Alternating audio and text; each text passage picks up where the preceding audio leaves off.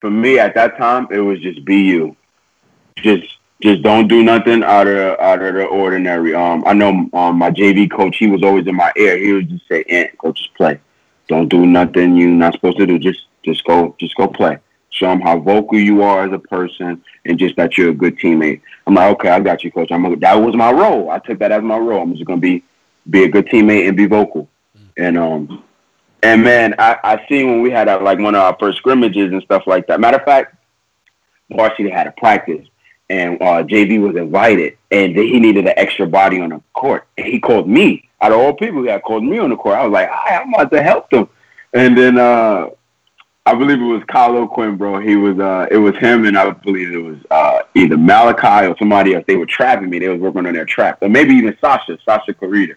And they were trapping me, and I broke the press real easy, and I got the ball up, and he was like, "You let this kid come up here," and it was one of the highlights of it. It may not mean nothing to nobody, but to me, man, that meant the world at the time, because I'm like, whoa, I just broke a varsity press, man. Like, this is cool, bro. It might be a little easier than I thought. You gotta handle the rock with flair and rhythm if you want to be judged on wood grain and concrete courts in New York. This ain't no nickel and dime. It's dribbling dimes, where scoring never looked this good, I guarantee it. But was your reputation built from the playground up? Or did you call next and they took that ish? Or cause you weren't as fast as police and ambulance sirens? Or as loud as Mr. Softy Ice Cream? No. You see, this is New York City hoops in prime time. As beautiful as the skyline, it's dribbling dime.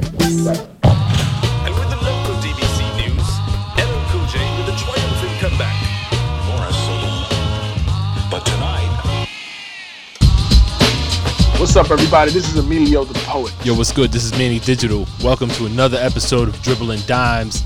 Today, our guest played at Campus Magnet in Queens. Now, some of you may not recognize that name because you might be older schooled. So for those of you who remember Andrew Jackson High School, this is what the new name, well, I guess the newer name of that school was. I don't know if Campus Magnet's still around? Whoa. Good question. Man, we're not sure. Yeah, that's a great question. All right, we'll say perhaps. This gentleman, he played there for some time, but admittedly he considers himself a late bloomer, but was able to go on to Cayuga Community College in upstate New York, where he balled out. I think that was kind of his coming out party, but we'll let him tell it. From there, he went off to West LA College, not to be confused with Louisiana. We're talking about Los Angeles here, y'all. Then he went on to Dickinson State in the NAIA and finally made his final stop collegiately at Queens College. He's also a published author. He's got his personal story out right now. It's called Imperfections, the Anthony Hodges Testimony. And he's a proprietor of athletic training company Patient Grind. With us, and I gave his name away already with the book title, but with us today is Anthony Hodges.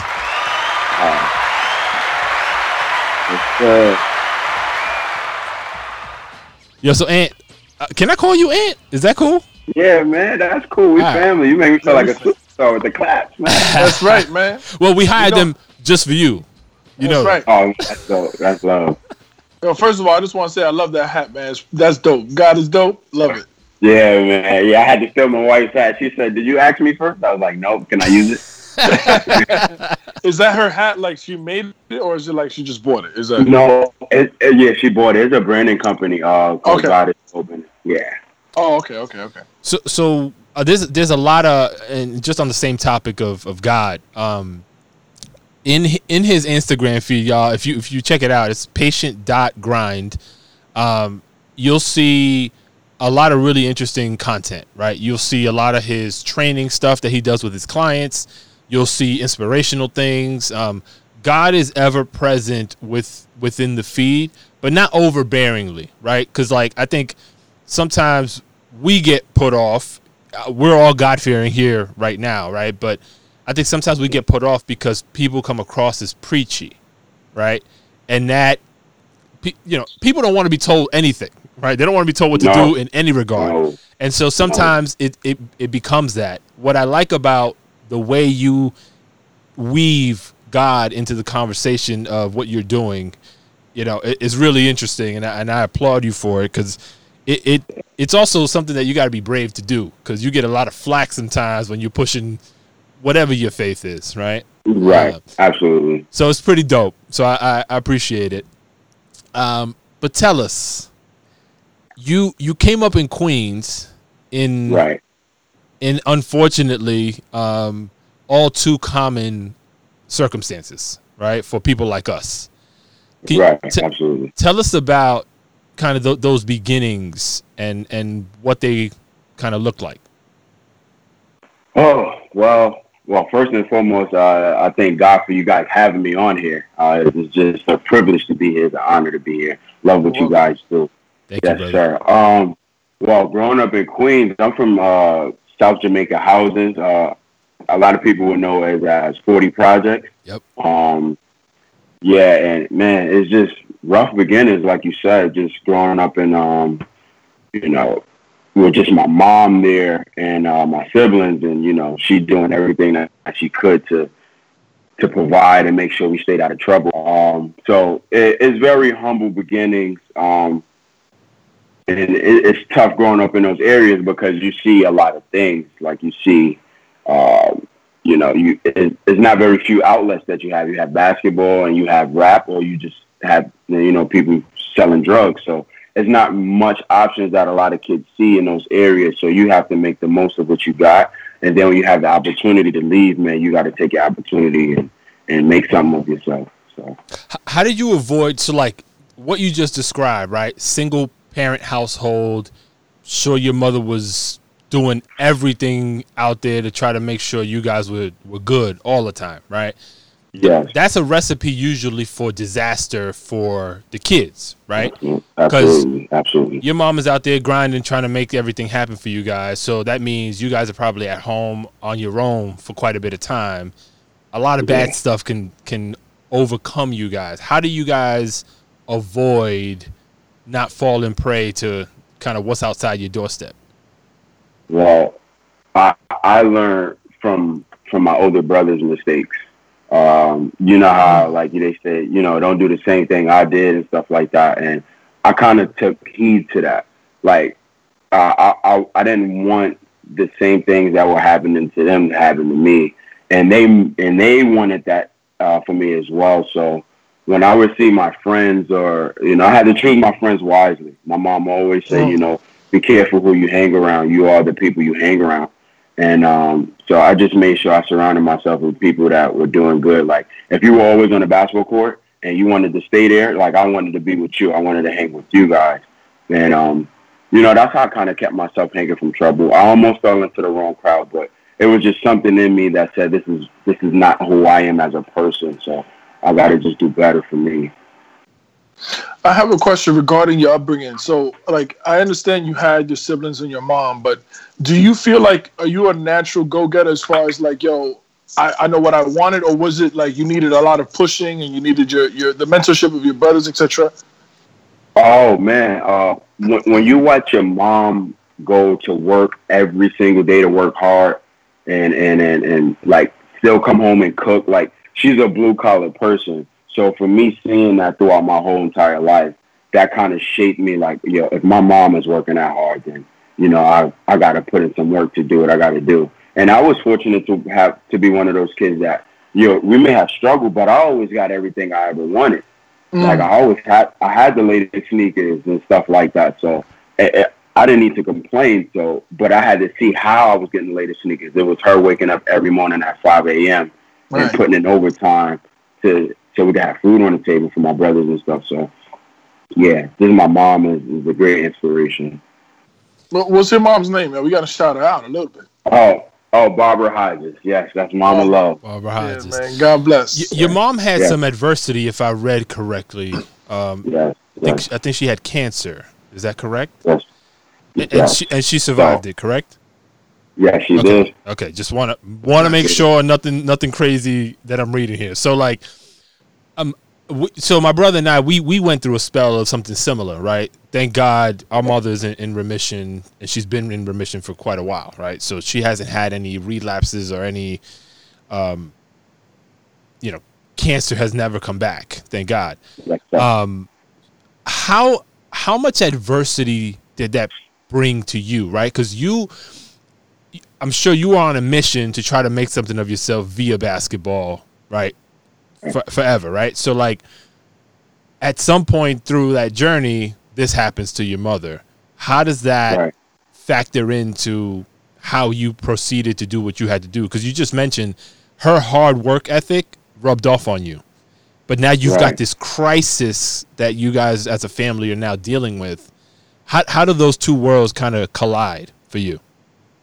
Well, it was hard at first because you're overcome with fear at the time, and you don't want your mom, you don't want anything bad to happen to your parents or anything like that. So me being a little bit ignorant to the situation, not knowing how severe cancer is and stuff like that, it took a toll on me, but not as much because I didn't know the dexterity of it. So, I would when she was going through like chemotherapy and radiation, I would go stay with a friend and a relative while, my uncles were taking care of her. But I knew one day when she came home and she didn't have her hair, I knew something was up.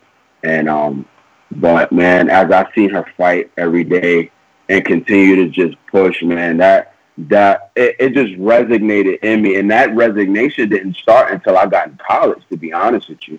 Like, I didn't, like, once we get into, like, how I went through high school and stuff like that, I'm like, you're really going to see how everything ties together. But, bro, when you see someone that you really, truly love go through so much pain, it just puts you in a state of fight or flight. And you're just going to have to man up or you're just going to lay down. And where I'm from is either you can't lay down, bro. You lay down, it's over. Right. So let's go to high school. Go ahead, Emilio.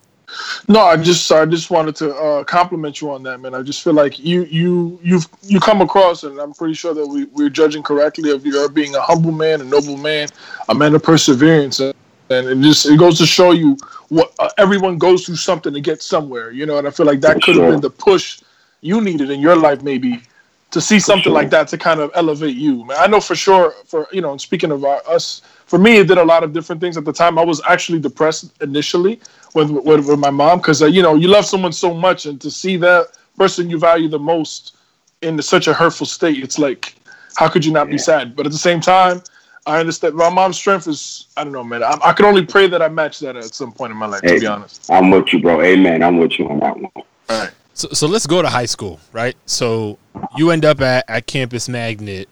Are you, and I know we're skipping steps here because I'm sure basketball came in obviously before that, but like you walking in to Campus Magnet with what sort of basketball expectations? Well, I came from ISC and home with some great players like Chris Hampton, Isaiah Stokely, my bros. So when I was coming into Campus Magnet, I didn't know what to expect. Because before I got there, when I was in junior high school, I made the team 7th grade, but I got cut 8th grade, right? I took it for granted. You know what I'm saying? So coming into high school, I was a little uneasy, but then people didn't know who I was. So I'm like, you know what? I'm going to go in the tryouts and just try my hardest and then see what happens from there. So, yeah, I tried out for JV. God rest his soul, Coach Turner, my JV coach.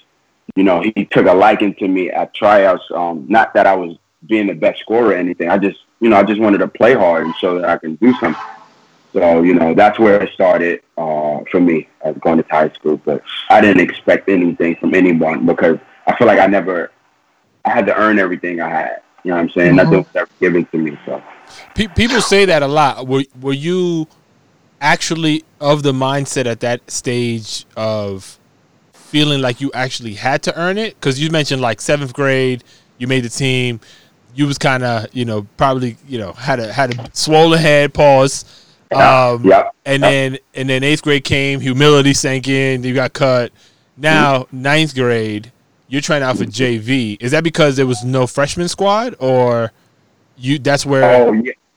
Oh yeah, so for at the time there were no freshman teams. Like I think they do that in like the Catholic League. They do That's freshman right. JV, That's right. Okay. varsity. So for public school it's just JV or varsity. Got it. And I knew for sure I wasn't trying out for no varsity, man. When I seen Carlo Quinn and those dudes come in, man, it's just like, nah, you just gotta know where you are at the time. You know what I'm saying? You gotta be wise. And so you were good with that because basketball players, athletes in general, like you come up with a certain chip on your shoulder. You have all these accolades, all these people kind of nearly worshiping, athletes, right?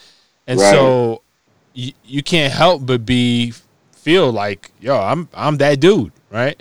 You went through a little bout of humility, so perhaps you got knocked off your pedestal a little earlier to understand, like, this is my place. Is that how you went into those trials? Like, I know kind of this is where I'm at? Oh yeah, for sure. I don't feel inferior to no one, but at the same time, I just know my place. I know, like, I'm not going to be something that I'm not. If I know I'm not the superstar of the team, I'm not going to act like I'm the superstar of the team. I'm going to be a superstar in a role that the coach is giving me. So if I'm a defender, I'm going to just defend the best way I can. And when I'm in the summer, I'll go work on my jump shot to show them I can do something else as well. But I'm going to just do what I can and not try to be something that I'm not. Because that's why I feel like, players, they get insecure and they don't play the game the way it's supposed to be played. You know what I'm saying? It's not all about scoring. It's not about Instagram, man. It's not about the highlights. It's about doing what your team needs you to do so you guys can win. You know what I'm saying? So, yeah, I had to learn that at an early age. I listen, man. I'm a basketball aficionado, man. I love the game, and when you're speaking right to my soul right now because I love the game that much, and I really believe that a great team has its complementary parts. You know what I mean? Like everybody plays a role. The fact that you at an early age let that sink in for me speaks to your maturity level. Like you snapped in because I think most players they have a huge ego. They think, yo, I'm the best player, even if they're not. But they're like, nah, I'm gonna score 50 when that's not really the game. Maybe there's another guy that scores 30 easily and you can just come in and rebound or whatever. Doesn't mean you can't score, but you got to pick your poison. So talk to me. Like my question is, do you coming into tryouts, right? When after all the adversity you had dealt with, what was your confidence level in terms of you as a basketball player? Did you feel like, yo, I belong here? Or was it like, yo, damn, these players here? Like, what was your mindset about like before? Hey, bro, and that's a great question, bro, because my mindset, like I said before, my mindset didn't change until I got to college. But I know we're going to get to that, so let me just stick with this. To be honest with you, when I went into tryouts, I just went. You know what I'm saying? I didn't have no mindset to do anything special. I just knew I was going to I was always a good communicator. I was always one of the loudest players on the court. So I know once I showed the coach I can communicate and I knew where to be on the court, whether or not I knew what to do with the ball at the time, but I just knew how to play the game. I might not have been the most confident person there, but I was going to show the coach that I can bring something to this team, just something. And then when we get to practice, I can work on maybe something I can get better at and stuff like that. But I came into it just like, you know what? Nothing is promised to you. No one is obligated to give you anything. Let's go have fun. Let's play some basketball. And that's what I feel about it. Love that. So tell us about that grind, right? You make your JV squad. What's your role on the team? Are you coming off the bench? Are you a starter? So our first game was against John Adams High School, bro. I will never forget it. We were kind of late to the game at first because we had to take public transportation. You know what I'm saying? We wasn't privileged to have the school cheese buses, man. Yeah. And I'm tired of these kids playing the cheese bus, man. If you can get a cheese bus for your school, man, take the cheese bus. Hell yeah. So, bro, like, we were actually late to the game, so we didn't really get a good start. So I didn't start that game, but, we had some good sophomores in front of us. But when I got in the game, I did what I could. Like I said, man, I wasn't really grinding. I was ignorant to the grind, man. I didn't know how hard you had to work to be good. I was a street ball player coming up, so I think, you go to the park, you handle the ball for a little bit, that's a workout. man, I was introduced to something totally different. Like when I watch guys like Kemba Walker, when I watch guys like Irvin Walker, you know, those guys are sweat, blood, and tears every night. The stuff that people don't see. So me coming into the game, and my role on the team was just to go out and don't make a mistake. That was for me. Just go out, don't try to be Superman, but don't be turning the ball over at the same time. Just be a contributor, do what you can do. And honestly, my first game, I only maybe had about 2 points, 4 points. And to get this out of the air, I'm not even scared to say this. Throughout my whole high school career, bro, I probably had less than 100 points. You know what I'm saying? And I'm not scared to say that because I just was ignorant to the situation that I was in. You know what I'm saying? I wasn't really putting in the pain that I knew going into college, how my coach taught me how to work out. You know what I'm saying? But, yeah, my role in the team was just, you know, just do what you could do to stay on the floor. So you were taking basically the knowledge you captured on your own throughout your playing in the park or what have you, piecing that together to say, all right, this is what a workout is, right? So you're dribbling the ball, you're taking some shots. What, and I don't want to skip, but I want to understand, like, what was that big shift in actually knowing what it is that you're supposed to be doing? Because to be honest with you, I can't tell you that I know. We didn't come up playing like at a high level, right? So what you just described is how I look at basketball workout, right? Now, okay. I've seen you train some kids, so I pick up a little here and there, but like for you, that formula had to come, you mentioned in college, but like what was the big difference between what you was doing and what you needed to do? Well, the big difference was like working diligently. You know what I'm saying? Working with a purpose, working on like, you know, there's a difference between working on skills and working on situations. And I didn't start to understand stuff like this until I was surrounding myself with what people call dogs, people that were really in the gym getting it. Yep. You know what I'm saying? So when I had the chance, you know what really helped me, man? I really thank God for Kemba Walker, bro, because one day we was at IS8, man, and I remember I had a conversation with him about this, and I asked him, bro, I didn't even know him at the time, man, like, I just knew he was going to UConn and stuff like that, and I asked him, I said, yo, bro, like, how did you do it? You played JV at Rice, then you went to varsity, and he looked me straight in my eyes, man, and he said, yo, bro, man, just hard work, bro, and I felt that from him. I genuinely took that. Even though I didn't understand how the hard work really was, but I was on a journey to figuring out, okay, I really got to put in some work to get at least noticeable. You get what I'm saying? So, that's how. So it was mindset. Once the mindset clicked, then it kind of, you allowed the universe to kind of figure it out for you on your journey. Because your concept of hard work was minimal up until maybe you had that conversation. You were like, whoa, okay, so if that's how much passion he has about what hard work means, I'm missing something because I don't push it the way he's communicating. Yeah. Got it. Take me from that mindset right there to actual putting in tangible things. What did hard work look like for you from a breakdown perspective? Now that you've heard, okay, I have to own hard work, but now what does it look like specifically for me as far as my game was concerned? At that age, at that time? Yeah. Okay, so at that time, right, as soon as Kemba said that, I believe I went to the park that very day. I left ISA. I left.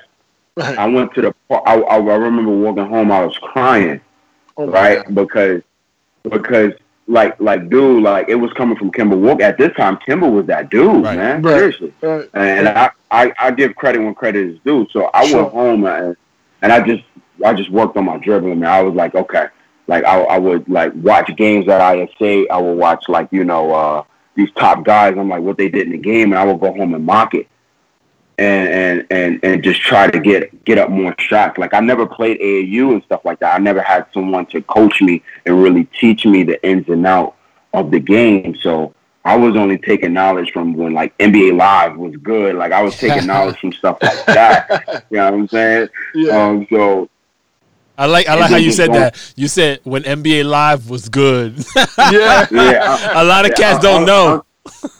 I'm sorry, EA Sports, man. I'm so sorry. I'm not trying to bash nobody's name, but it's just that 2K just took over. Yeah, man. That's just how it is. It's a fact. So, but yeah, when Live was like, I would just go and practice those moves, and some of my friends that were playing basketball, like, you know, I would play against them. I play against the older cats in the park, and they would rough us up just to get us better. But my mindset started to shift where, like, okay, I will spend 1 hour outside. I got to spend about 3 or 4 more hours outside. You know what I'm saying? Just putting in a little bit more hours of what I was doing. So, okay, so like from the 1 hour to 3 or 4 hours, right? Like, what would it consist of in terms of like what you would play a game, but before that you would work on your dribble, you would run, or what have you? Did you already know your plan and idea, or you just knew I got to be out here more and play more? Still didn't have a plan, bro. Still wasn't working diligently yet. It was just, okay, the more you do something, the better you'll get at it. Okay, so like I would just go to the park, man, and I didn't have any drills. Like I would just go out and I would just really finesse with the ball, just try to play with the ball, like make it one. And then I would use those drills I was doing, those moves, and I would go play pickup and see if it would work on a good defender. Because you can do anything on someone that don't really know how to play defense, but if somebody got some Pat Bev defense, you got to make your move sharp. Right. You know what I'm saying? Right. Being in the park, playing with the older guys definitely helped me out and stuff like that. But as far as diligently running and then this today I'm going to work on my jump shot, I didn't have that knowledge yet. I just know I had to be out more. Okay. Right. We're going to get... Go ahead, No, I was going to say, we're going to get to the specifics once we get to college, because I know that's kind of when the thing just blew up. Oh my goodness. So let's finish off high school. So do you eventually get to the varsity level? Yes. Okay. So God rest his soul, I played for the late Charles Granby, the legend. And he used to say something every practice. He used to say, "Be quick, but don't hurry." And I never really understood what that meant until I got older. But I played for Coach Granby, and it was one of the best feelings of him calling me up because, like I said, on JV in 2 years, man, I probably only had 37 points within the whole 2 years of this season. So I'm just happy to be on varsity, bro. Facts. Literally, like while other kids coming up, like they like, yeah, we about to get it. I'm just like, yo, I'm just happy to be here, bro. Like, for real. I get this uniform. Yeah, man, people were already doubting me. Like, you made varsity? I'm like, yeah, I made varsity, bro. I don't know how much I'm gonna play, but I made varsity, bro. So I don't care what you got to say right now. How does that? Because again, 3-4 years before, well, maybe not that much, but like 7th grade, you're at a high because you make this team. Right. Now you're at another high because you make this team that. It was questionable whether you were going to make it, at least in your head, right? Yes. What's your mindset now, right? Because now you're back on this high. It's easy to go back to being like, yo, I'm that dude. Yeah. Well, how did you actually take that? Oh, for me at that time, it was just be you. Just don't do nothing out of the ordinary. I know my JV coach, he was always in my ear. He would just say, "Ant, go just play. Don't do nothing you're not supposed to do. Just go play. Show them how vocal you are as a person and just that you're a good teammate." I'm like, okay, I got you, coach. That was my role. I took that as my role. I'm just going to be a good teammate and be vocal. And man, I seen when we had one of our first scrimmages and stuff like that. Matter of fact, varsity had a practice and JV was invited and he needed an extra body on the court. And he called me. Out of all people, he had called me on the court. I was like, I'm about to help them. And then I believe it was Kyle O'Quinn, bro. It was him, and I believe it was either Malachi or somebody else. They were trapping me. They was working on their trap. Or maybe even Sasha Clarita. And they were trapping me. And I broke the press real easy. And I got the ball up, and he was like, "You let this kid come up here." And it was one of of the highlights of it may not mean nothing to nobody, but to me, man, that meant the world at the time because I'm like, whoa, I just broke a varsity press, man. Like, this is cool, bro. It might be a little easier than I thought.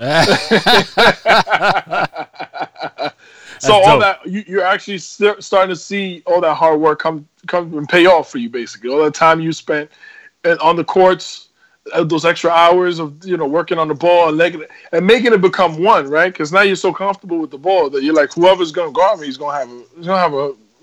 Yeah, and even at that time, bro, I still didn't like. It was just I had a mental block. High school was a real mental block for me because I was still figuring out the person who I am as a person. I was still figuring out who's Anthony, right? So yeah, it was just yeah. So you on Vars now? What was that? Your junior year, senior year? Yeah, it was junior. So this is your first year on the squad. What? Right. If you could summarize that year, what did you gain from it? What did it exceed your expectation, or was it beneath your expectation? It was beneath because I knew inside of me I always had more, but I just didn't know how to bring the more out. So for me, I was a street baller trying to play under the whistle. Right. It's different, and I hope a lot of kids really understand that. Like, you can work out all you want, but if you're not getting in-game reps and get the feel of the game and get the rhythm of the game, you're not going to be as good as you think you are. So I had to. It was very humbling for me. There was a lot of games I didn't play. There was a lot of games I'm gonna be honest with you, man. I'm not gonna come on your podcast and lie, man. I was scared, bro. Right. I was scared at the time because my preparation wasn't the right kind of preparation. Right? You can prepare all you want, but if you're not preparing the right way, it ain't gonna help you. Mm-hmm. So as I was preparing and thinking I'm working as hard as I should be, getting into the game, I wouldn't make the right decision. So I sat the bench a lot, and I started pouting. I started letting bad people get into my ear, saying I should be playing. Like, I'll go to gym class and I'll be wrecking everybody. Right.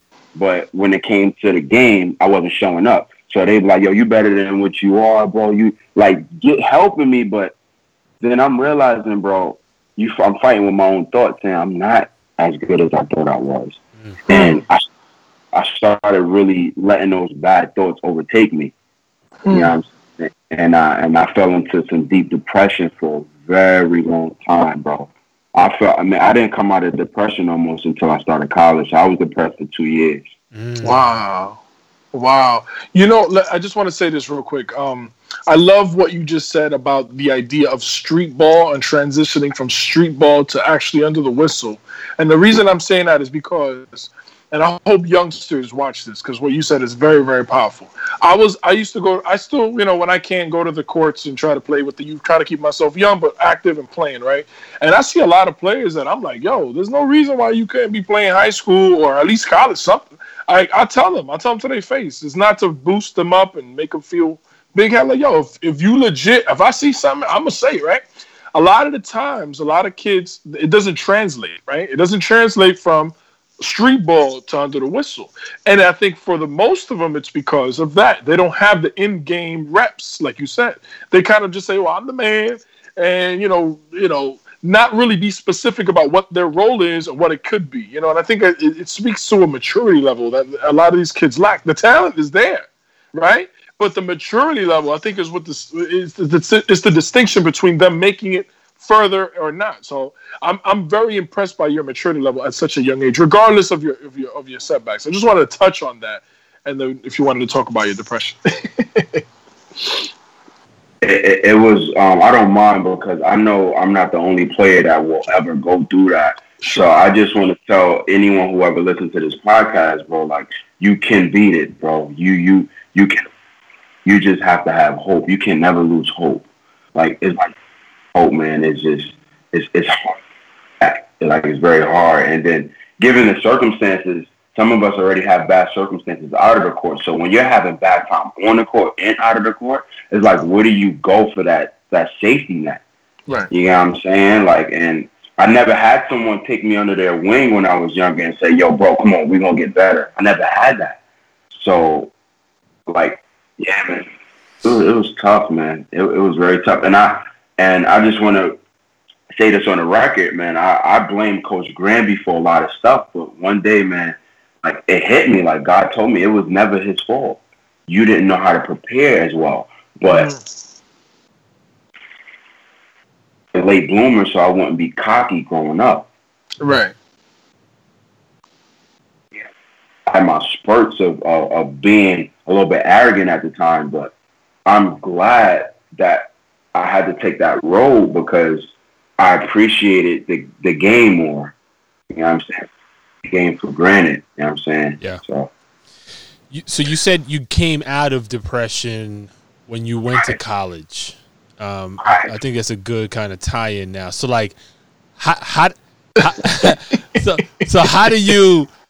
does that transition occur? Because that's not, I mean, depression is a battle most people, well, maybe not most, but a lot of people face their entire lives. Yeah. How do you turn that corner? Now, way before faith, so I'm not even going to touch on that part yet. This right now is I met my friend Audi Tillery. His name is, we call him AR. This man, besides my mom, bro, he was the hardest working person I've ever met in my life, and he knew how to diligently work, and he had a trainer. So now we getting some wisdom now. So I'm like, oh, okay, this is how it's supposed to be. So that summer we were trained, bro. I didn't have no scholarship offers, and he was the one going to Cayuga. So he was like, yo, bro, why not come up with me to their jamboree? They're having a workout. So I'm like, all right, cool. So we're training up until the time, bro. Man, bro, we went to the jamboree, man, and that was all she wrote, man. That was all. Wait, tell me his name again. Like, Audi Tillery, man. Audi Tillery. And I hope my boy's doing well. I haven't spoken to him in a while, man. If you listen to this, bro, I hope you're doing well, man. I hope everything is well. Yeah, he definitely taught me how to work hard. And we went to the jamboree, bro. Like, I've never played like that in my life, bro. Like, I felt like I was becoming the person that I was supposed to become. What's the jamboree? Coach Tone, my favorite coach I ever had. No shade to any other coaches I've ever played with, but Coach Tone, man. Coach Tony Borges, Anthony Borges. He's still at Cayuga. I love him. He that helped me with my confidence so much, bro. So much. And he actually helped me believe in myself, bro, that I can do it. We put in the work. He taught me how to put in the work. He taught me how to jump stop. He taught me how to do all that good stuff. And then it just started clicking at the right time because he was feeding life into me. It was never negativity. He just kept feeding, pouring life into me. So I took that and I ran with it, right? Even at the jamboree, he was showing me a lot of love. So at the jamboree, basically what that is all the recruits coming in. So I'm like, hold up, I need this scholarship, bro. Mm-hmm. I need this money. I need this. My mom can't afford for me to pay. It's like she can't afford to pay for this, so I need this. Man, I wish, man, they had videotapes of this. Try. I'm not trying to big myself up or nothing, man, but it was just no competition when we went there, and there were some good guys, bro, some really good guys, but I wasn't taking no for an answer. And did you apply your mindset as far as like being all out in the training already? Like you knew, all right, I have an opportunity. My fault. The headphones died. All good. You good? Can you hear me? Yeah, I can hear you guys. Okay. So what I'm asking is, in the training, right, when you were invited to the jamboree training prior to the season starting, did you already have that mindset like, yo, I need the scholarship. I'm working out. Like, yo, I'm getting an opportunity right now. I'm all in here. They're going to remember my name. Now I did because I knew how to work. I had the trainer, I had my friend Audi, so the mindset started shifting. And this is when I started dunking. Like, we were working on my legs. So I was feeling pretty exuberant, bro. I was feeling good. So when we got there, I just knew in my mind and my heart, bro, that it was lit. It was that time. Now I'm like, okay, I'm about to show what I got. And no shade to nobody that don't live in the city, but it's always the people in the city and that live on the outskirts of the city. They got a little rivalry going on because that's just how it is. So I wouldn't about to let nobody from Syracuse disrespect the city. Yep. I was coming up there like, nah, we about to do some damage right now. And man, we went back to the dorms feeling good because we knew we just put in that work. We knew we was about to get the scholarship offer. We just knew. You know what I'm saying? So both of y'all were competing for scholarships, not against each other, but like to get other one. players against coach. Look, coach had it set, man. He's gonna bring on a certain amount of guys. Some gonna get scholarships, some may not get scholarships. But then you got to think also. You got your grant. You got stuff like that to help you, your FAFSA and all that stuff. But I wasn't trying to pay for nothing. Right. So I'm like, I'm gonna get this. We're gonna get this one. And man, when I got home, that letter of intent was there, bro. Woo! Tell us, how was that feeling, man? Beautiful, man. I remember signing it at the table, bro. My hand was, I think I had a black pen, man. I think I didn't even really know how to write my name in scribbles yet, but I was just writing it. And I remember just sitting there, bro, turning on the light, seeing the logo at the top of the paper, bro. And many people could say, man, it's not Division I, but I ain't care what division it was. I ain't even know if I was going to go to college, bro. Right. When that happened, I was like, this can actually be a good turning point for me. And it was the turning point. Wow, man. Yo, first of all, congratulations. When you're telling me that right now, I feel like we're reliving the moment at the time. Because that's how your excitement is resonating with me right now. I kid you. I feel like I'm signing that paper myself. Man, I wish you guys was there, man. It was a beautiful feeling, man. It was a beautiful feeling, man. I just feel like that's a testament to your hard work and effort, man. And it's dope that you can find the glory in all the strife and all the hard work and all the determination, all the sacrifice and all the time. I feel like that moment kind of brought it up. I have a quick question, and I apologize if you answered it already. I just to refresh my memory. No problem. When the trainer you said you had your favorite coach of forever was the actual coach you had in college your first year, or was that the trainers, or are they two different people? So no, my first college coach, Coach Tony Borges. Just to put that. Yeah. Okay. So the trainer that you had, the impact that he, as far as was it a mindset thing too with him, or was it just like technically okay? You know what I mean? Oh yeah, Ja. His name was Ja. I never really got his full name, to be honest with you, and that's pretty sad. But it's Ja, man. That's God right there. Yeah, Ja, man. He was one of those Rocky Balboa type like hard workers. Like, you know how you watching like Creed and then like he about to get back into it. You know what I'm saying? The hard work, that type of work, the desert work. He was that guy. Like, we would have the med ball running up the stairs. Like, he trained me mentally. He taught me how to push in the hot sun, man. We all know, man, training in the sun ain't no joke, especially when it's at its peak. That's different. Oh, he taught me how to push through those times mentally and physically. I'm sweating talking about it right now. he told me how to push. And then my bro, Audi, man, he was just always behind my back, bro. He was always there. He was always there pushing me, bro. Always there. And when you got that, it's one thing when someone believes in you, but when you start to believe in yourself, when someone else is believing in you, bro, it's a whole different type of ball game after that. So, once that depression went away and I started to believe because other people were really believing in me, that's when it started. I just want to say this, man. I'm going to work out today fierce because of your ass. I'm taking my ass on a workout. I was already planning on working out today, but yeah. Let's get it. If I am not elevated right now, I don't know when I'm going to be elevated. You got me fired up right now. I swear. And you mentioned Rocky. I was like, okay, that's it. I got the Rocky soundtrack in my brain now. No, but because I'm pretty sure what the answer is gonna be yes, but I'm questioning this. The training that you endure, which sounds like a crazy training, right? Like up until that point in your life, do you feel like that was applicable to the rest of your life in terms of like getting through, pushing through, things that you made it feel like there were big hurdles? Oh, for sure. Adversity builds character.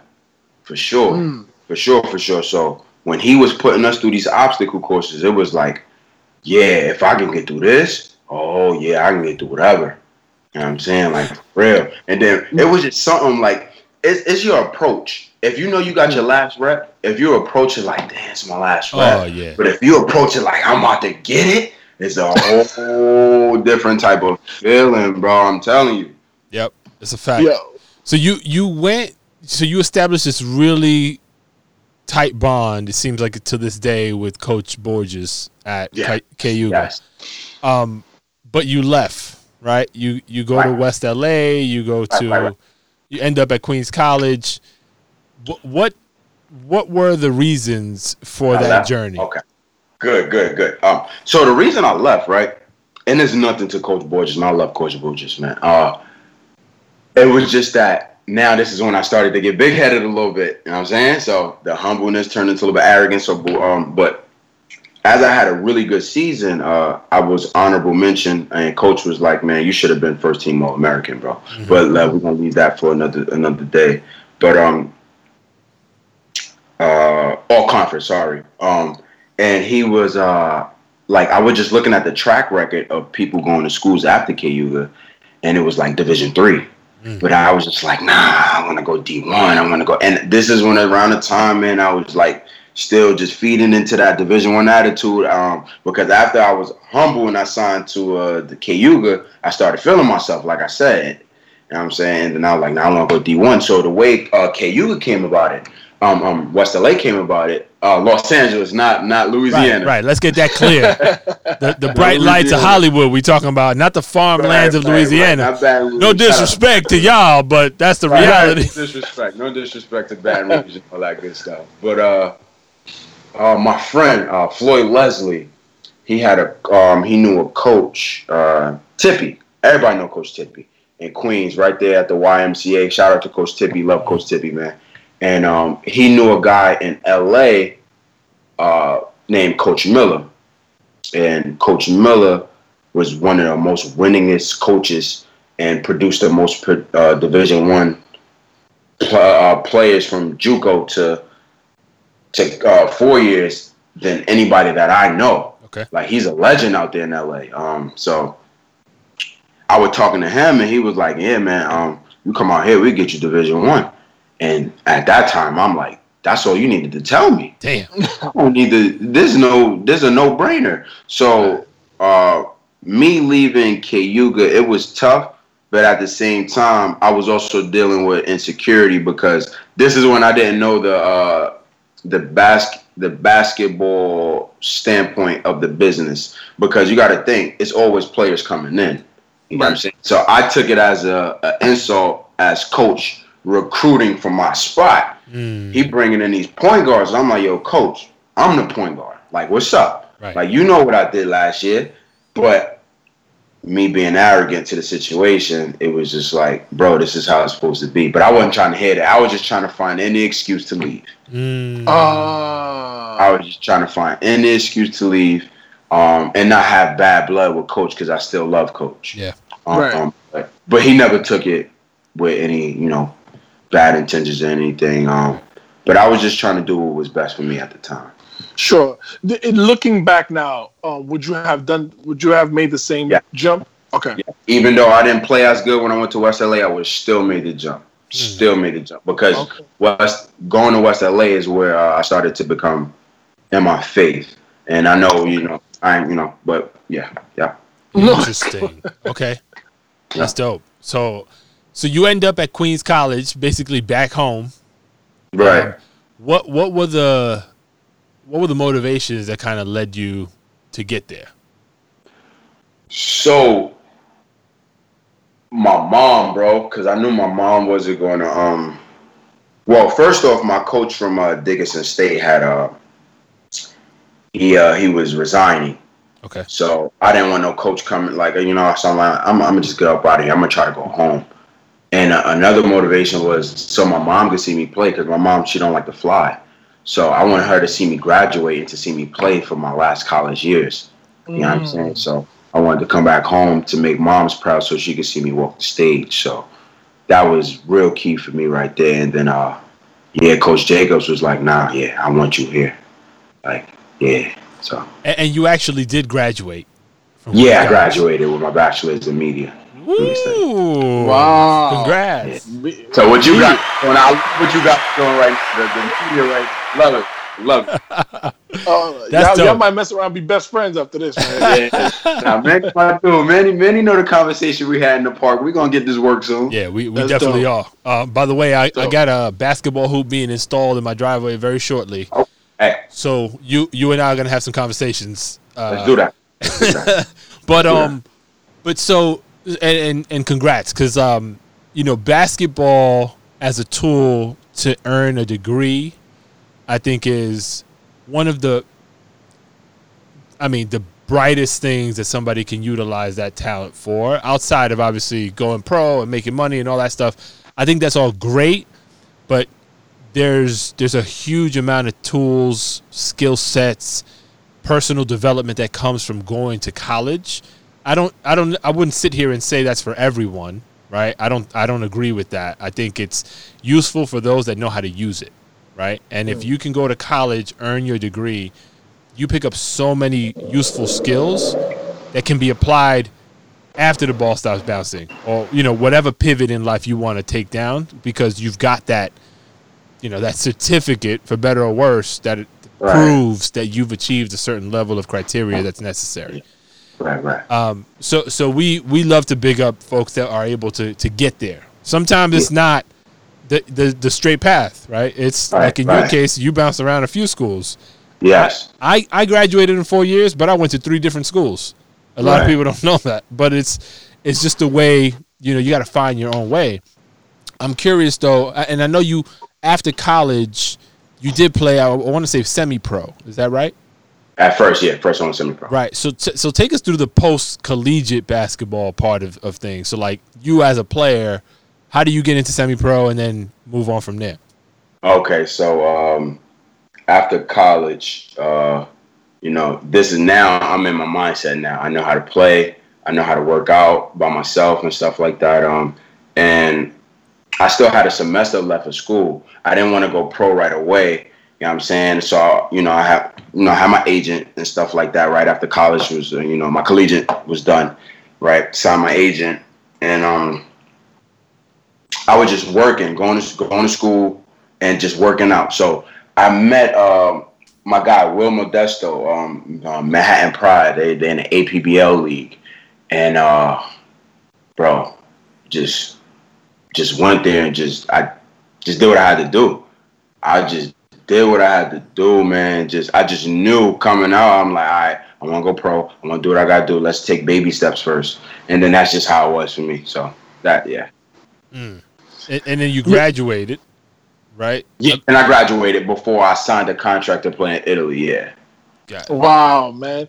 Listen, so as far as semi-pro is concerned, when did you feel in college that you had a realistic shot to, like, continue playing ball on another level? Bro, my senior year, I shot 46% from the three. So wow.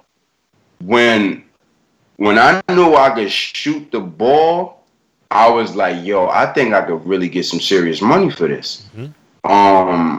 Like, whether I go as high as I want to or whether I go as low as I go. But I know once I put on a jersey and play overseas, no one can ever take that from me. Right. Right. So that was my goal to, like, okay, you can do this, bro. So then you I had sorry. God rest his soul. I'm sorry. One of the best Queens College players to ever step foot in that school, that hardwood floor. He definitely motivated me. He was like, yo, bro, you keep playing how you playing, you're going to sign your own contract. And I always remember that. Can you repeat his name? Because it was a little choppy. Patrick Parker. My bro, man, he passed away in a car accident a few years back. Rest in peace. Yeah. Number 4, bro. One of the best players to ever play at Queens College, bro. Wow, man. I gotta say, man, looking at your story, first of all, it motivates me, man, because the optimism, the growth, right, from the immaturity to, I just feel like the growth was always there, right? It was always ever present and ever showing. One thing I do love is that you held strong to your confidence of, like, yo, I could do this, I can shoot, like, so you kind of knew who you were as a player and as a person, right? Because it feels like dually you found yourself in college, right? Mm-hmm. You spoke a little bit about faith, etc. And I feel like all those positive things. I love the fact that you said, yo, I shot 46% from the three. I got to be on somebody's team on the next level. Man. Somebody got to pay me. Bro, something, man. Something. I remember one game, man. This is one of my favorite games, man. I went 8 for 10 from the three, bro. I was like, yo, bro. I was like, man, oh, man, I got it. It's just when you have a hard time growing up your whole life, some of it is your mistake, some of it life just deals with you that way. So when you have good moments, bro, you cherish those good moments, bro. And it's not like I'm trying to relive my past, but I just something that a lot of people would never have thought I would be able to do. Even at times, I didn't even thought I would be able to do. I got to correct you on one thing. You are reliving your past. That's the entire purpose of this podcast. So and it's all good. So yeah, so this is I tell people all the time, and we're fortunate that we get to speak to a lot of really interesting people that have come up playing ball. I love the podcast, bro. I'd say I would say 100%. Maybe this is inaccurate because some of them I don't know very well, but like the humility of these people, where many of them we hold them so high because of whatever they've been able to achieve. There's still so much humility. Now, let's not get it twisted. Any one of them will step on the basketball court and think they're going to kill the next guy. Oh, yeah. That's how it's supposed to be. Facts, right? That's how it's supposed to be. But it's really nice to see, and it's hard sometimes to get you guys to talk about yourselves, surprisingly. Right. Like, you guys are like, I don't want to really, I want to toot my own horn. But no, toot your own horn. That's what we're doing right here. Hell yeah. Yeah, hey, man, what I learned is it's okay to pat your own back sometimes as long as you're not being arrogant about it, bro. You know what I'm saying? Like, because you never know who you might be helping when you speak these things. You know what I'm saying? That's true. So, yeah. So, wait, so you get to go to Italy, dog. How does that get put into play? Dog, man. Italy was just... I was in a great situation. I was fortunate to be in a good situation. I always got paid on time, stuff like that. You hear about athletes when they go over there. Some athletes, they don't get paid on time and stuff like that. So, and I want to clear this in the air. There's a lot of different levels over there. You know what I'm saying? Like, so divisions. Yes, it's a lot. There's a lot of different divisions over there. So you don't, what J. Cole say, it's beauty on your level. It's beauty in the struggle. Don't sleep on your level. You know what I'm saying? Like, so I wasn't in the highest division. So I'm not even going to come up here and like, no. I was in the lower division, but you can't take that from me. Because I went to a situation, the people in the city, they were losing hope with basketball a little bit.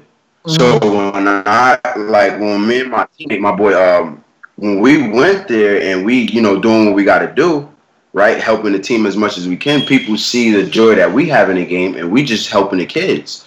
You got what I'm saying? So it's like, man, playing over there, bro, I was very fortunate that most of my teammates spoke English as well. So I didn't really have a bad time with that at all. So I'm very fortunate about that. First of all, the mindset, I just want to get back. Yeah.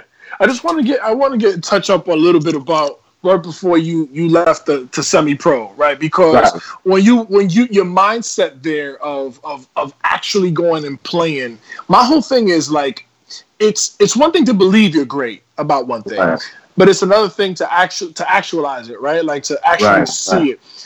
First of all, I also want to say this. I'm a proponent of like you got to get your flowers when you can still smell them, right? You earned every last one of those accolades, so you should big up yourself. Those are your trophies. Are your trophies, and I believe that in our lifetime, what we really do have in life is moments, right? Those are our memories. Right. Those are our memories forever. So I love your humility. I love it so much. I do. I applaud it. But listen, when you earn something, you share it with the world. You know what I'm saying? For sure, bro. For sure. I'm not saying that you don't do that already. I don't want to speak in your for you, but I'm just saying it's important that people understand that all you've worked for, this is what the byproduct is. Look, this is what I've earned, because we need more people like yourself who've been through the transgressions to speak on the accomplishments, because that's what now you got hope for them coming behind you. Right. You're giving them that hope. So I just wanted to implore you, man, don't be so humble and not to share that 8 for 10. You know what I mean? If I shoot 8 for 10 in the park right now, you're going to hear me on this one. This is true. And I ain't even talking about college right now. I'm just talking about in the park right now. That's what I'm talking about, bro. You ain't going. I'm not living it down for nobody. Hear me? I love it, bro. I love it. I just want to come. Yo, we gotta listen, man. I know I'm talking a lot, man. I'm probably listen. This is the thing. We need to big each other up in those moments because we can't be quiet in the moments when we celebrating ourselves. We can't, man. Because then it's like we skew the excitement of the journey. If that makes sense, we're like tapering it off. Why? Yeah, I guess for me, I'm just very careful of. I don't want to be idolized by anyone. You know what I'm saying? I don't want anyone to idolize me. So I just make sure I speak from a perspective they may understand. So I don't want to be in somebody's mind bigger than I am as a person. You know what I'm saying? I just want you to see me for me, and that if I could do it, if God did it for me, he could do it for you, whether you believe in God or not. You know what I'm saying? Like, I don't I ain't gonna go too much into that because it scare people away. But when you get to as a person, you know what I'm saying? Like, you'll get to meet the creator.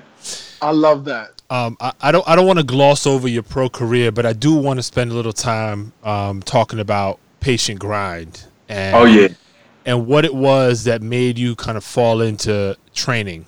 And I guess I'll start off with a question, but then I want you to kind of get into how it evolved, how it became what it is, and how you and your wife are doing what you guys are doing. Yes.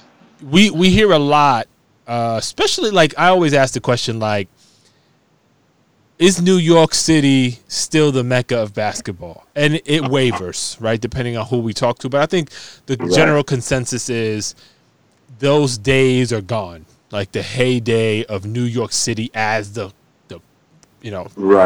spot is everywhere now, pretty much around the country and around the world has its hot spots, and there's many, right? Right. A lot of times they talk about trainers in unfavorable lights, or almost like not necessarily the reason for it not being the case, but like the trend of kids and how they work out and do what they do to get prepared to play changed at some point, right? Now there's a big emphasis on trainers versus before they were a lot less frequently sought after, and it was more in the gym with the coach or whatever, or AAU, right? Right. You're a trainer. I'd love to get your perspective on how you see that landscape from your vantage point. So the first thing is, man, you can't do it for the money. You can't chase the bread. You can't chase the bag, because if you living in your gift, the bag will chase you. Drop it. So, well, my wife, she ran track at St. Thomas Aquinas, and when we met, because I had ran track one semester my last year at Queens, to get in shape and stuff like that, better shape. We just had, came to a common ground, was like, yo, you should start a training program. And then we know, like, it's easy to come up with a name because we know the grind is patient, bro. Like, in order to see results, it takes time. So, came up with the name, and we just want to help the youth to work diligently. You know what I'm saying? Not to take life for granted. And it's bigger than sports. We're trying to help you with your character. We're trying to help you to have integrity. You know what I'm saying? Being the same person when no one else is watching. Putting in the same amount of work when no one is around. You know what I'm saying? Not looking for the clout, not looking for the attention and stuff like that. So when it comes to training, bro, everyone trains differently, right? Every person is different, right? So one thing I like to do as a trainer, and if any trainers is listening, right, we do workouts based on what the athlete want to be. Right? So if you want to go Division 3 or Division 1 or Division 2 and you want to be this type of player, that's what we're going to do. Right? And now I watch film of the kids before we train, because I need to see how you move in the game. I need to see, like, okay, you're not loading right on your left foot. You're not like crossing low enough on this side. Like, you use your left more than you use your right. You take 3 dribbles with your left, but you're trying to go back to the right. So I'll look at stuff like that. And then it helps me like, okay, this how diligently we need to work so you can be the player that you want to be and not the player that I think you should be. Because as a trainer, we can come up with all the drills and the cones we want, but is that really helping you get better? I could say in my mind, you should play like Victor Oladipo, but you might want to play like Darren Collison. Well, yeah, that's an interesting point, because how much of it is what you see them as versus what they see themselves as in terms of your training? Me? Yeah. How they see themselves, I speak life into how they see themselves. Okay. So if it's negative, I make sure we take the negativity out. So Right. we just bring life into them. So if they like, coach, I want to be a shooter. Okay, we're going to be the best shooter that you can be. And then I'm going to help you like with the little stuff, like the defense and the stuff like that. Because a lot of people want to work on offense, but when you train with us, you best believe you're working on your defense as well. Amen to that, my brother. What do you tell? So like, I'm sure you get a lot from kids. I want to train like I'm going D1, right? I'm sure that's probably very common. Yeah, very common. How do you prescribe for them a game plan that will help them achieve that, but also how do you hold them accountable? Because that has to be contentious, I think, at some point. Okay. So first off, start with a vision board. Every day you got to see where you want to go. If you want to go to Duke, okay, where we gonna go to? What you got to do to get to Duke? Okay, are you watching film of Duke's practices? Right? Mm-hmm. Are you watching not just the highlights, but are you watching the game intentionally? Are you just looking at the ball, or are you looking off the ball? Right? What kind of sets are they running? So I'm really we're picking kids' minds in regards to like, okay, IQ now. You can have all the skills you want, but if you don't have the IQ, you won't be able to play on that level. Now, per se, I don't tell them that, right? But I'd say at that given time, okay, you got to hold yourself accountable. Your parents should not wake you up for your workout. You should be ready and woke and getting ready for your workout without your parents even saying anything. That shows accountability. That shows you responsibility and being ready. So if a kid wants to go D1, and I know at that specific time, right, they're not a Division I player, that doesn't mean they're never going to be a Division I player. We just got to make sure we're working, right? I'll never shoot down the kid's dreams. If he wants to go to the NBA, right? But if you're not showing me or giving me the best effort that you want to go to the NBA, then I know it's just wishful thinking. Mm-hmm. Right. How do you, in terms of, that's a beautiful point. My question is, you see, you're flirting with, how do you not flirt with the line of negativity when you're talking to the kid that is wishful thinking, but not putting in the work, but also you had to kind of boost them with the reality check of like, yo. Because I want to be the person that I never had growing up. I never had that person to literally come take me and show me how to really do it until I got older. Right, so I want them. Now is no excuse, because now all our clients, we treat them like family. Like there's no hours for us. If you text us at 11 o'clock at night, 9 times out of 10 we're gonna answer you, especially if you're dealing with something. Right. So if you're dealing with something like, Coach, I'm struggling with this. Right. Then we're gonna help you. We're gonna help you with that. Right then and there. You know what I'm saying? So that's just how we are. Like, we really care about the people. And like I said, it's not about the money. And the reason why we're being blessed in these times right now is because we didn't think about the money. We thought about people, right? So I just want to tell all the trainers out there, bro, isn't like when you seek the best for other people, bro, more people are going to start to come to where you're going to have to start to pass people along because there's too many people for you to train.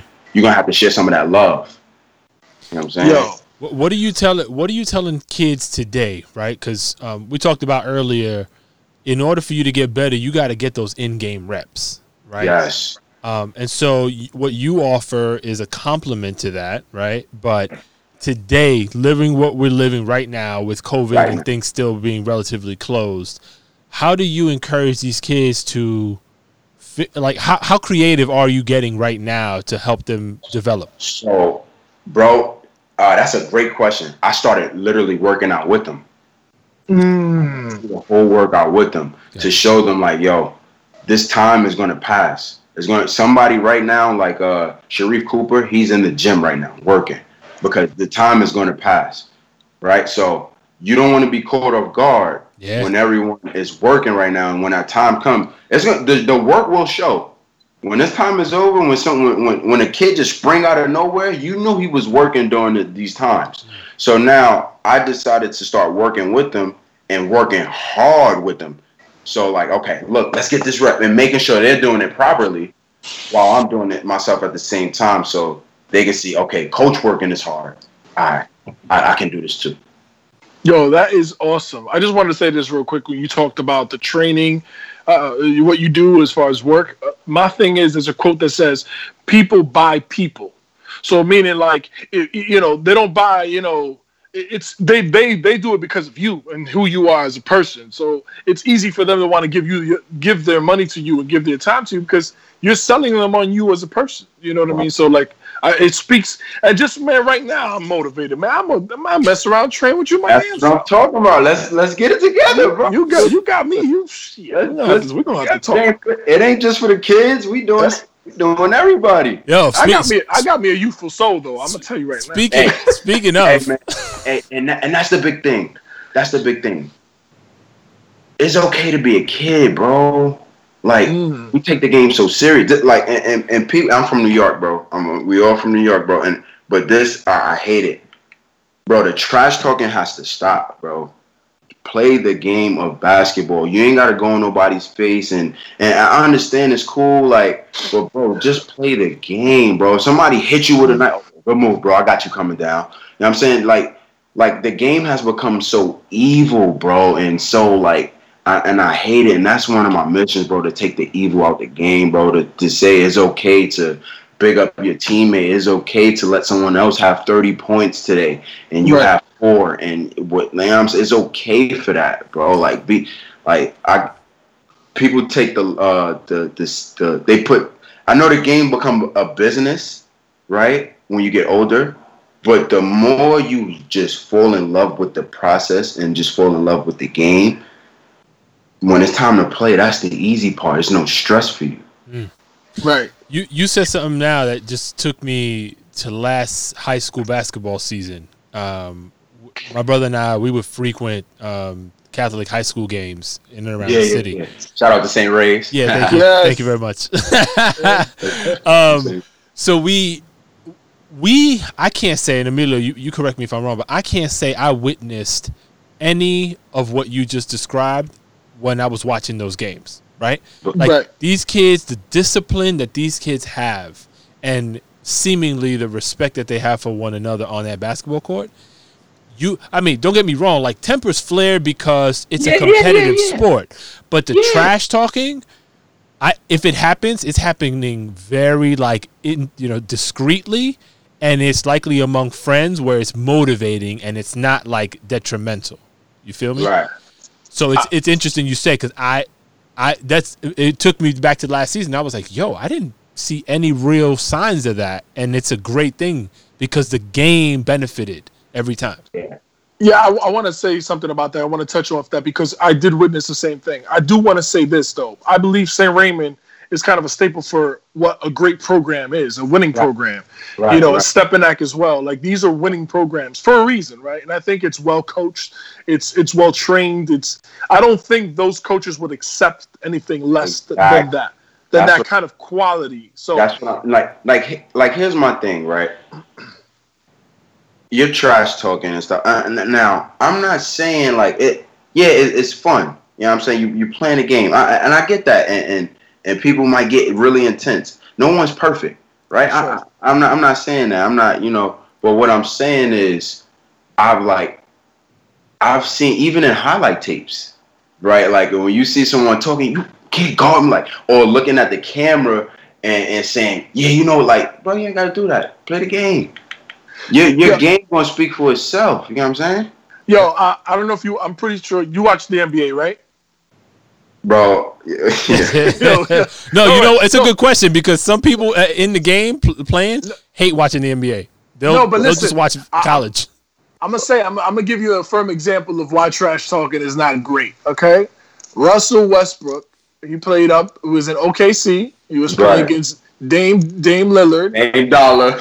And Dame Lillard hit that game winner.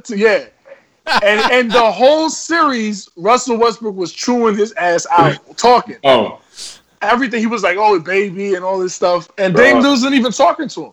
He wasn't talking to him. He just went out, dropped 40, dropped 30, dropped 50, and bye-bye. Don't get me wrong. I love guys like that, but bro, when you watch Fred VanVleet, you watch Dame Dollar, you watch Kawhi, them silent kill, they get the job done, bro. Now, granted, everyone is not like that, and it's okay. I'm just saying, you ain't gotta be. If somebody hits you with a move, right? All right, come on, bro. I got you in the neck. What's the fun in it? Now it's become really dog eat dog. Like I'm trying to kill you. It hasn't become like, all right, let's get this working. I don't know, just the mindset has changed, and me personally, I just don't like it. Like I love these. Some of these kids are super talented, bro. Yeah. When I say the RJ Davises, shot those guys, yo, bro, these kids are super talented. Agreed. But I'm telling you, your character will keep you in the NBA. It's your character that's going to keep you there. And I wasn't saying anything bad about RJ Davis. I was just using his talent level. But guys like his talent level, you could get there, but your attitude and your integrity is going to keep you there, not talent. Because we all three know that there's a lot of talented players that's not in the NBA just off attitude alone. Many. 100%. My brother, let me tell you something, man. If we ain't motivated after this conversation, people ain't got no heartbeat. It just ain't. It's just ain't. You have invigorated me, my brother. I'm just glad to be here, bro. And you mentioned a little while ago, you kind of do a little bit of everything as far as training goes. I saw on the gram recently you were training a group of moms, it seemed like. Yeah, man. So tell us a little bit about that, because like I said, we're talking primarily from a basketball context, but you're a general training company. Yeah, man. When you're blessed with a gift, man, don't limit yourself. Right. You know what I'm saying? So, but yeah, there was these parents, they was like, gyms are closed and stuff now. Yep. Right. So there was these parents, they just wanted to get a good workout in. So they started, like nice little moms group. And that was the first time we actually did it, and they loved it. You know what I'm saying? So now that might even motivate their children now. Oh, mom is getting to it. Oh yeah, I want to get in. I want to get to it now. Yep. I want to work out now. I want to work out harder. Mom's is getting to it, because when the mom and the parents are feeling good when they come in the house. Oh yeah, the house about to be a blessing after that. Right. It is. Right. I love that, man. You guys do such great work, man. Personally, I'm interested to see your growth. I definitely want to check more of what you do. I know my wife is not in the podcast right now, but man, a lot that she does behind the scenes, bro. I will not be doing this on my own, so I definitely got to give a big shout out to my wife. What's her name though? Because my wife is Tiana Hodges. That is the name. Remember it. That she's going to be great. Just listen out for the name. She's going to be great. You'll see. She's going to shock the world. I know she does more than what I'm about to say, but I catch her all the time doing a lot of the filming and probably a lot of the Instagram stuff. Shout out to you, Tiana. Yes. I love how you guys rock. I think the dynamic is beautiful. Just personally witnessing how you guys move in the parks. And the dedication, like the quality of the work is really there. Mm-hmm. So how do people get in touch with you if they're interested in speaking with you guys? We're on Facebook, we're on Instagram, patient.grind. Man, we're not bougie people, man. You can hit us up just to talk if you want to talk, man. It's all good. If you're going through something, whatever, if you want to train, man, we right there, man. And we travel 2 people, so I know it's Corona, whatever the stuff may be going on, but we can still work out with some social distancing. We can still be there to motivate you. We got FaceTime sessions and everything. So, nice. we here for everybody. We don't discriminate. You hear that, Tri-State? They move around. So, Anthony, man, it was a real pleasure to have you. Thank you for making some time. And I know you guys got plenty to do, you and Tiana, today. So, I wish you the best today and for the remainder here, my brother. Just keep grinding. Man, thank you guys, man. Thanks for having me, man. This was truly a blessing to me, man. Thank you. Seriously. God bless you, Anthony, man. Keep going strong. You too, man. I might have some gift for y'all coming up soon, man. All right. Okay, cool, man. Peace, brother. All right, my brother. Peace. Love. Love, man. Thank you for listening to this episode of Dribbling Dimes. If you like what you heard, please leave a review or comment wherever you're listening to us now. Check us out on social media as well. We're live on Twitter, Instagram, and YouTube. On all platforms, you can find us at DRIBBLENDIMES.